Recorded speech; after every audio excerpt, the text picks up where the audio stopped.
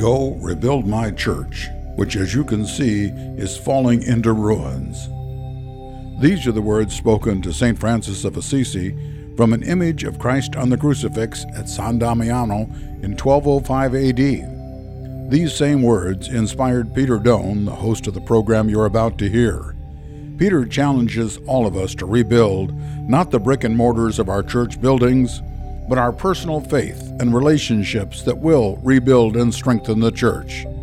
Now here's today's program. Hi, I'm Peter Doan. And I'm Leslie Doan. And you're listening today to the radio broadcast, Go Rebuild My Church. Each week in this broadcast, we explore ways to put into practice the words spoken to St. Francis of Assisi by our Lord Jesus, and how this theme is relevant as we seek to bring renewal to the Catholic Church today.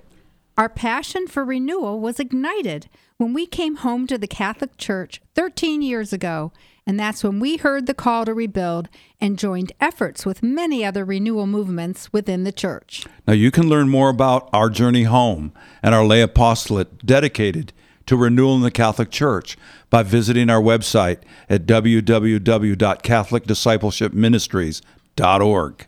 Our prayer is through the ministry of this radio program and our lay apostolate, we can provide pathways for you as individuals, your families, as well as your parishes to join the rebuilding process and experience renewal.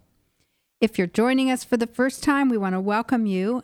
And we've just finished a series of broadcasts that showed the process of spiritual rebuilding and renewal in the 7 churches found in the book of Revelation. And we certainly learned a lot, didn't we, Peter? Yes, it was joyful doing that, Leslie.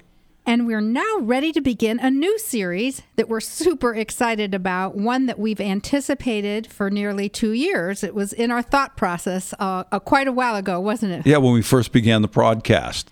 So, yeah, amen, Leslie. And we're ready to begin our new series called Rebuilding and Renewing the Catholic Family as the Domestic Church.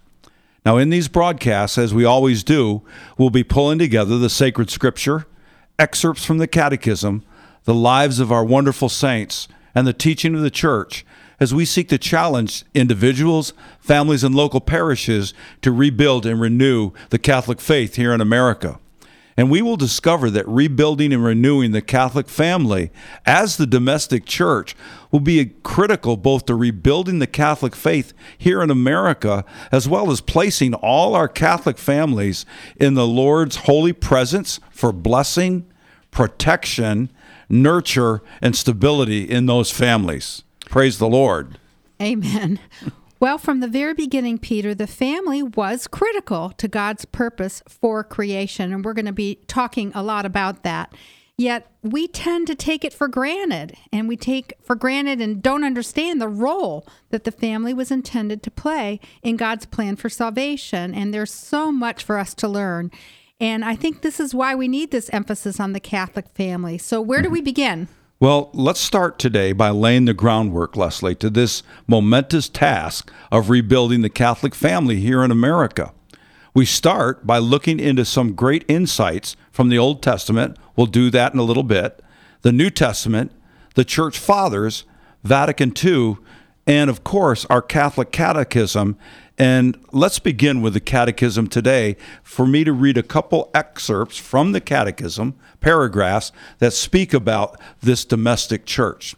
And the Catechism puts it beautifully. Yes, it does. First of all, in paragraph 1655, it says, Christ chose to be born and grow up in the bosom of the Holy Family of Joseph and Mary. That's a great place to start, just to stop and reflect a minute that Jesus just didn't land on the planet, right? Right. He was born in a family with St. Joseph and Mary. Right. He chose to be in a family. That's right. It goes on to say, from the beginning, the core of the church was often constituted by those who had become believers together with their households. When they were converted, they desired that whole household should be saved. And it finally says in this paragraph, these families who became believers were islands. I like that idea that become islands of Christian life in an unbelieving world. Have you ever thought of our family as an island, Leslie? I think it's kind of like that today. Yes, it is. The next paragraph is 1656. it says, in our own time, in a world often alien and even hostile to the faith, believing families are of primary importance as centers of living, radiant faith. For this reason, the Second Vatican Council, using an ancient expression, calls the family ecclesia domestica. That is the domestic church. There it is. Yep. It is in the bosom of the family that parents are, by word and example, the Catechism says, the first heralds of the faith. In other words, they're proclaiming this faith, Leslie, even the kerygma, to the children. Okay? They should encourage them, it says, in their vocation, which is proper to each child, fostering with special care any religious vocation in that family. And then finally, Leslie, by, again, laying the foundation out of the Catechism, in paragraph 1657, says this: it is here that the father of the family, the mother, the children, and all members of the family exercise the priesthood of the baptized in a very privileged way. And then it goes on to name, Leslie, like 13, I would call dynamisms that are produced in that Catholic domestic church, the Catholic family. Right. The parents acting in the role of the priesthood. Yeah, and it's the sacraments are become alive and real. Prayer and thanksgiving, the Catechism says. The witness of a holy life, self-denial, and active charity, all that's going on in the family. It goes on to say, thus the home is the first school of Christian life and a school for human enrichment. And finally, it says in this paragraph, here one is learning endurance and joy of work. That's interesting, isn't it? Fraternal love, generous, even repeated forgiveness. Boy, that's important. And above all, divine worship and prayer and the offering of one's life. Well, this is starting to answer the why on just how the family plays such an important role in the rebuilding of the Catholic faith. And there's so much in the Catechism. Those are very rich words. Yes, they are. That should inspire us. The family has a high calling and purpose, and we are to be the first heralds of the faith, the first school of Christian life, and centers of living radiant faith. So as you mentioned today, we want to lay the groundwork. So you're going to take us into some other areas that you mentioned and start with the Old Testament. Yeah, Leslie, and again, we're answering the question why the domestic church today. I want to mention that I reference, throughout this series, I will reference a wonderful work by a Dr. Joseph Atkinson called The Biblical and Theological Foundations of the Family, the Domestic Church. And I wanted to acknowledge that reference as we move through this series. So yes, what does the church mean when she calls the family a domestic church? Let's discuss briefly in the scriptures and the development how that term has been used and has become helpful. It starts with Judaism, Leslie. It has always placed the significance on the family. The family has always been at the heart, starting back in the garden with Adam and Eve, of course. The domestic church as a term describes the Christian family has become a household phrase in recent years. Despite its use by the church fathers, the term fell out of use for more than 1,000 years, which is pretty amazing. And after Vatican II, it's become more common. And so, first of all, we are going to explore the purpose of the family in salvation history, starting with the Old Testament. And I'm excited for us to launch out into this new aspect of the call to rebuild my church. So we're going to take a quick break now, and when we come back, we'll look at how the roots of the family as a domestic church developed throughout history. So please stay with us. You're listening to Go Rebuild My Church. This program is underwritten in part by Willie and Deborah Wood, in memory of their parents, Woody and Joyce Wood, and Bill and Elsie Brooks. Catholic Radio Indy thanks the Wood family for their support. Alexa, what's the weather forecast for today? Alexa, what time is the Colts game today? Alexa, remind me to pick up the dry cleaning tomorrow. Has Alexa become a part of your daily routine? Then make sure that routine includes Alexa, play Catholic Radio Indy. Catholic Radio Indy. Quick, easy access to Catholic programming 24/7. Just say, Alexa, play Catholic Radio Indy. Catholic Radio Indy. Welcome back to our radio program, Go Rebuild My Church. Today we're going to bring to you, our listening audience, an exciting and critical new series of broadcasts. We'll explore the call to rebuild and renew the Catholic family as the domestic church. As Peter mentioned earlier, this has been a lifetime concern for us, both in our years as evangelical leaders and now as we have returned to the Catholic Church. This series will both be theological as well as practical. We will discuss the historical, biblical, theological, and spiritual underpinnings of the Catholic family, as well as practical ways to rebuild the life of this part of the church. Peter, I know our purpose today is to introduce the whole subject, to explain the why. So please give us some new insights from the Old Testament that we can hang our hats on today. Amen, Leslie. First of all, we should consider the Old Testament when we talk about the family as the domestic church. It is grounded in the Hebrew understanding of the nature of the human person, that is, man and woman, are always seen as and looked at in communal terms. That's communal terms. This idea runs throughout the whole of the Old Testament. It's in contrast with many of the ideas in Western culture today, Leslie, of the human person as individualistic, isolated, autonomous, and self-determining, right?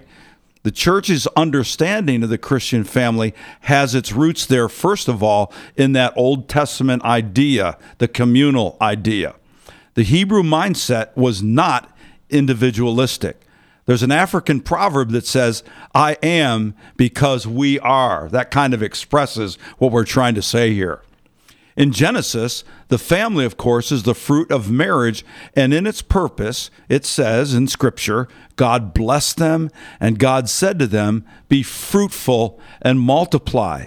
So what marriage was, as we're taught by that, marriage's fruitfulness causes the image of God, because we're made in His image, to spread throughout the whole world. That was God's intention in the garden, helping to realize God's intention of drawing humanity into full communion with Himself through all the covenants that we also see in the Old Testament. And sometimes we forget the purpose of marriage. Yeah, yes, we do. It's not just to fulfill this romantic longing, but there's a true purpose in salvation history. Exactly right. And talking about these covenants in the Old Testament, and their promises are made with individuals, but also with individuals that included their families. Abraham and his family were chosen to spread the kingdom throughout the world. And this is the purpose that God gave to Israel. And it's interesting, a lot of times, Leslie, when we reading the Old Testament, we come up on those genealogies, and I kind of say, oh, ho-hum, do I have to really read that genealogy? But the genealogies of the Old Testament are really, really important, because these are the families named that carried that covenant. They helped realize the vision, which is fulfilled, of course, ultimately when we get to Jesus Christ. The importance of the family as the carrier of the covenant does not come to an end with the coming of Jesus, we'll see and talk about the Messiah, but rather Jesus completes what the Old Testament began way back in the garden. Yes, we're going to talk about this a lot, that it doesn't end with the coming of Jesus. Instead, the family has an even more important role to play in salvation history and in the church. Mm-hmm. As we all know, and we mentioned in the Catechism, the Savior chose to be born into a family. And I love that African quote that you shared, Peter. It really says it all. Mm-hmm. I am because we are. Let's think about that. Mm-hmm. I am because we are. And that was certainly my experience growing up, because what I am is a result of my family upbringing. Isn't that interesting? Mm-hmm. There was definitely a we to our family, our nuclear family. There was, first of all, our family unit, my mom, dad, my one brother, my three sisters. And just as important to our family as a unit, and recognizing us as a unit, we were connected to the church. Right. And then our family not only was connected to the church, we were connected to a Catholic school within the church. Yeah. So our friends, our activities, our worship at Sunday Mass, our sports. I was even a cheerleader at our Catholic school. it defined us more fully. We were not an isolated family making it on our own. And underpinning all of that, Peter, was my parents' faith. My mother was very devout and very faithful to her daily prayers after she passed away. All of us were able to take a copy of her daily prayer books, and they were very well worn. And my father, we all recalled growing up, learning the story of my father and how he had a terrible accident, and he developed gangrene, and he almost died. He actually had the last rites.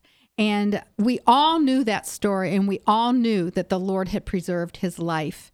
And then last but not least, obviously underpinning our family was our worship. And we went to Mass together as a family every Sunday, and it was a non-negotiable. You would not think of not going to Mass. On Sunday morning, nothing ever entered into your head except get ready for Mass, right? Right. So who I am is definitely a result of my family upbringing. I am because we are. Right. And that certainly mirrors a lot of my experience too, Leslie, growing up in a Irish Catholic family with 5 of us siblings, and my parents and my father, interestingly enough, in the early days, was a brought up Presbyterian. So it was my Irish mother that marched us off to Mass every Sunday. And as you also mentioned, we had that connection with the church, the family, and the school. And I went to good old St. Michael's Catholic School in Newark, New York. And as a result of that, my whole culture was built around that triad of family, church, and school. My friends that I played basketball with and played sports with were all in the school, and there was a commonality that we had among ourselves. And some of my earliest memories have to do with that Catholic faith being taught to me at home. Every day before I went to school, my mother would have me kneel down in front of a picture of the Sacred Heart of Jesus, and she would light a votive light, and we would kneel there and pray for my day. And as I talk about it, I can remember it like it was yesterday happening to me. And those were the actions in that domestic church that really, even when I fell away from the Lord could come back to me by the Holy Spirit and water those seeds and then bring me back to him. And by God's grace, I'm still with him. Well, on paper, this is what the domestic church looks like. So, listeners, it's time for another short break, and when we return, we will continue to trace the history of the family as the domestic church. So please stay with us. You're listening to Go Rebuild My Church. This program is underwritten in part by Willie and Deborah Wood in memory of their parents, Woody and Joyce Wood, and Bill and Elsie Brooks. Catholic Radio Indy thanks the Wood family for their support. Do you like game shows? How about trivia? You're listening to Catholic Radio, so I assume you're interested in the Catholic Church. Catholic Challenge 2.0 is the newest addition to our programming lineup here on Catholic Radio Indy. A 30-minute quiz show covering almost everything Catholic. Catholic Challenge 2.0 tests your knowledge and teaches at the same time. Check it out every Thursday afternoon at 4:30 right here on Catholic Radio Indy. You're listening to the radio program Go Rebuild My Church. Today, we are beginning a new series that will explore how the Catholic family can become a powerful domestic church. In our last segment, we discussed how in the Old Testament, the family, created by God, received the mandate to be fruitful and multiply and fill the earth with the image of God. We learned how the family was the context in which this would be fulfilled, as the genealogies in the Old Testament demonstrate. The promises, even when they were made to individuals, implied a family context. So, Peter, what about the New Testament? What do we learn as we enter into the New Covenant? That's right. So we are obviously led into the New Testament, the New Covenant, and Jesus Christ is the family, brings to the family redemption and life, doesn't he? I mean, he brings redemption and lift to the concept and the experience of family. Through his incarnation and the Paschal mystery, Jesus enters into the human family and brings it into the divine family, Father, Son, and Holy Spirit, and establishing his church, which calls us out from being alienated from God, Leslie, and into communion with him. So, and it's through the sacrament of baptism, which unites us to Jesus Christ, that the family is brought into communion, indeed, with the Trinity itself. And like the church, the Christian family becomes a new creation, doesn't it? Sent out to communicate the life of God to the world, just like the original intention was back in the garden. In fact, Leslie, there's a theological name for that. It's called recapitulation, which means that God wants to restore his original intention that was in the garden. You can see that when Jesus talks about divorce in the Gospels, where he says, yes, Moses allowed divorce, but it wasn't that way from the beginning. The Lord wants to go back to the beginning and it be recapitulated. And this is what we're talking about with the family as well. In fact, the Trinity has been in communion, right? And in fellowship forever and ever. And that idea and that experience Jesus wanted to bring to the family. A Catholic family is called to replicate that close relationship with each other and to spread it abroad. So we can see, Peter, how Jesus entered the family through his incarnation, and then through the sacrament of baptism, he calls the family to represent the Trinity and to be in close fellowship with him and each other. Mm-hmm. And as we look at the writings of the apostles, we can also see that they emphasize the importance of the family as well. Yes, and we certainly see this in St. Paul, Leslie, who speaks of the churches that literally met in homes at the beginning. They didn't have church buildings, and they met in the homes, and those homes were sanctified, right? By being baptized in Christ, the Lord's life sanctified those homes, which means that the household takes on a church-like dimension. And we can see this idea of the seedlings of domestic church even being built at this early time. Baptism replaced circumcision, the scripture tells us that, as the form of initiation into the family of God. And very often, baptism took place within a household. Just like in the Old Covenant, whole families and not merely individuals entered into the church and into the New Covenant. We really see that like when Paul was busted out of jail with Silas by that earthquake, and the Philippian jailer, it said, called on the name of the Lord, and he and his whole household were baptized and came into the faith. So the family's significance did not lessen in the new covenant at all, but found its fulfillment in our Lord Jesus. When Jesus said that he would divide the family, we've talked about, or there's scriptures where he said he would divide families, father against mother and mother against daughter-in-law, etc.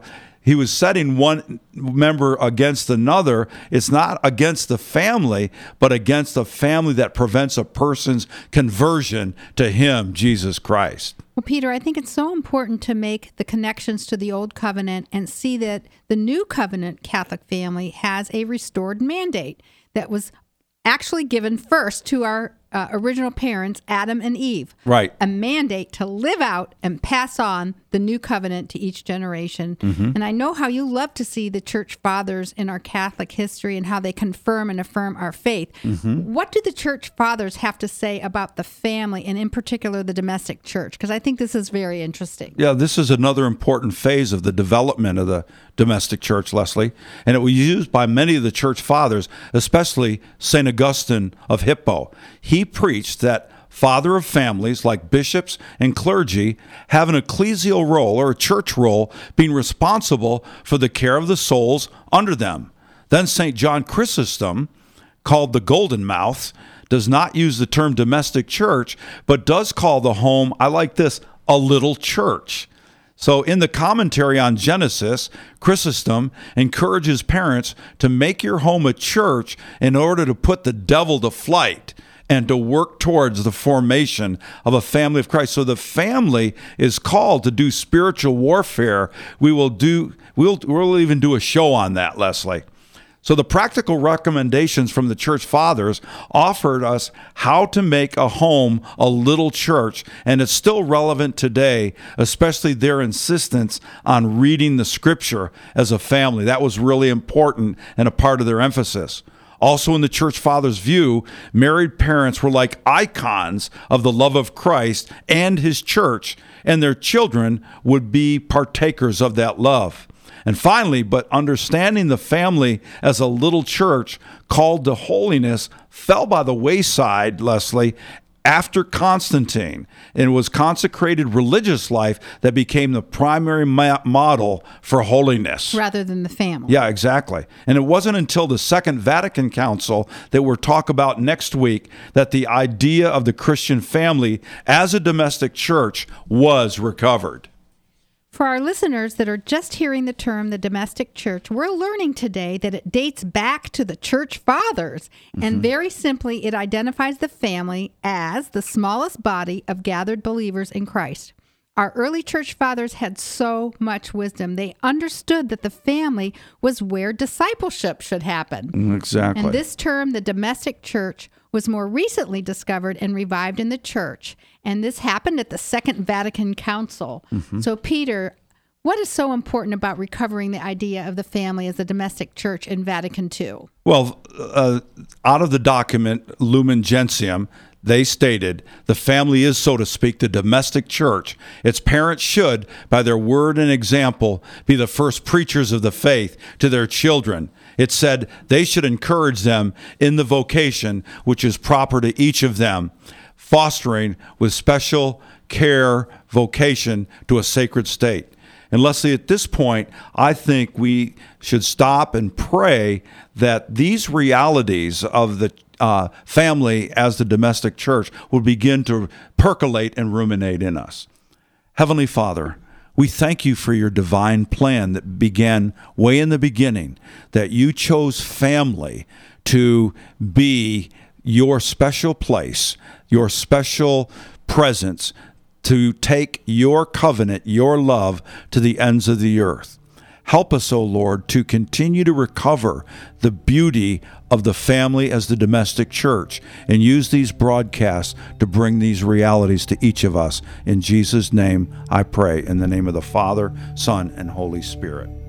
Well, thank you, listeners, for joining us today as we seek to connect you as individuals, your families, and parishes to the rebuilding and renewal of the Catholic faith here in America. And make sure to become a regular listener of Catholic Radio Indy. Goodbye for now, and keep the faith. You've been listening to Go Rebuild My Church with Peter Doan. Podcasts of this program are available at www.catholicradioindy.org.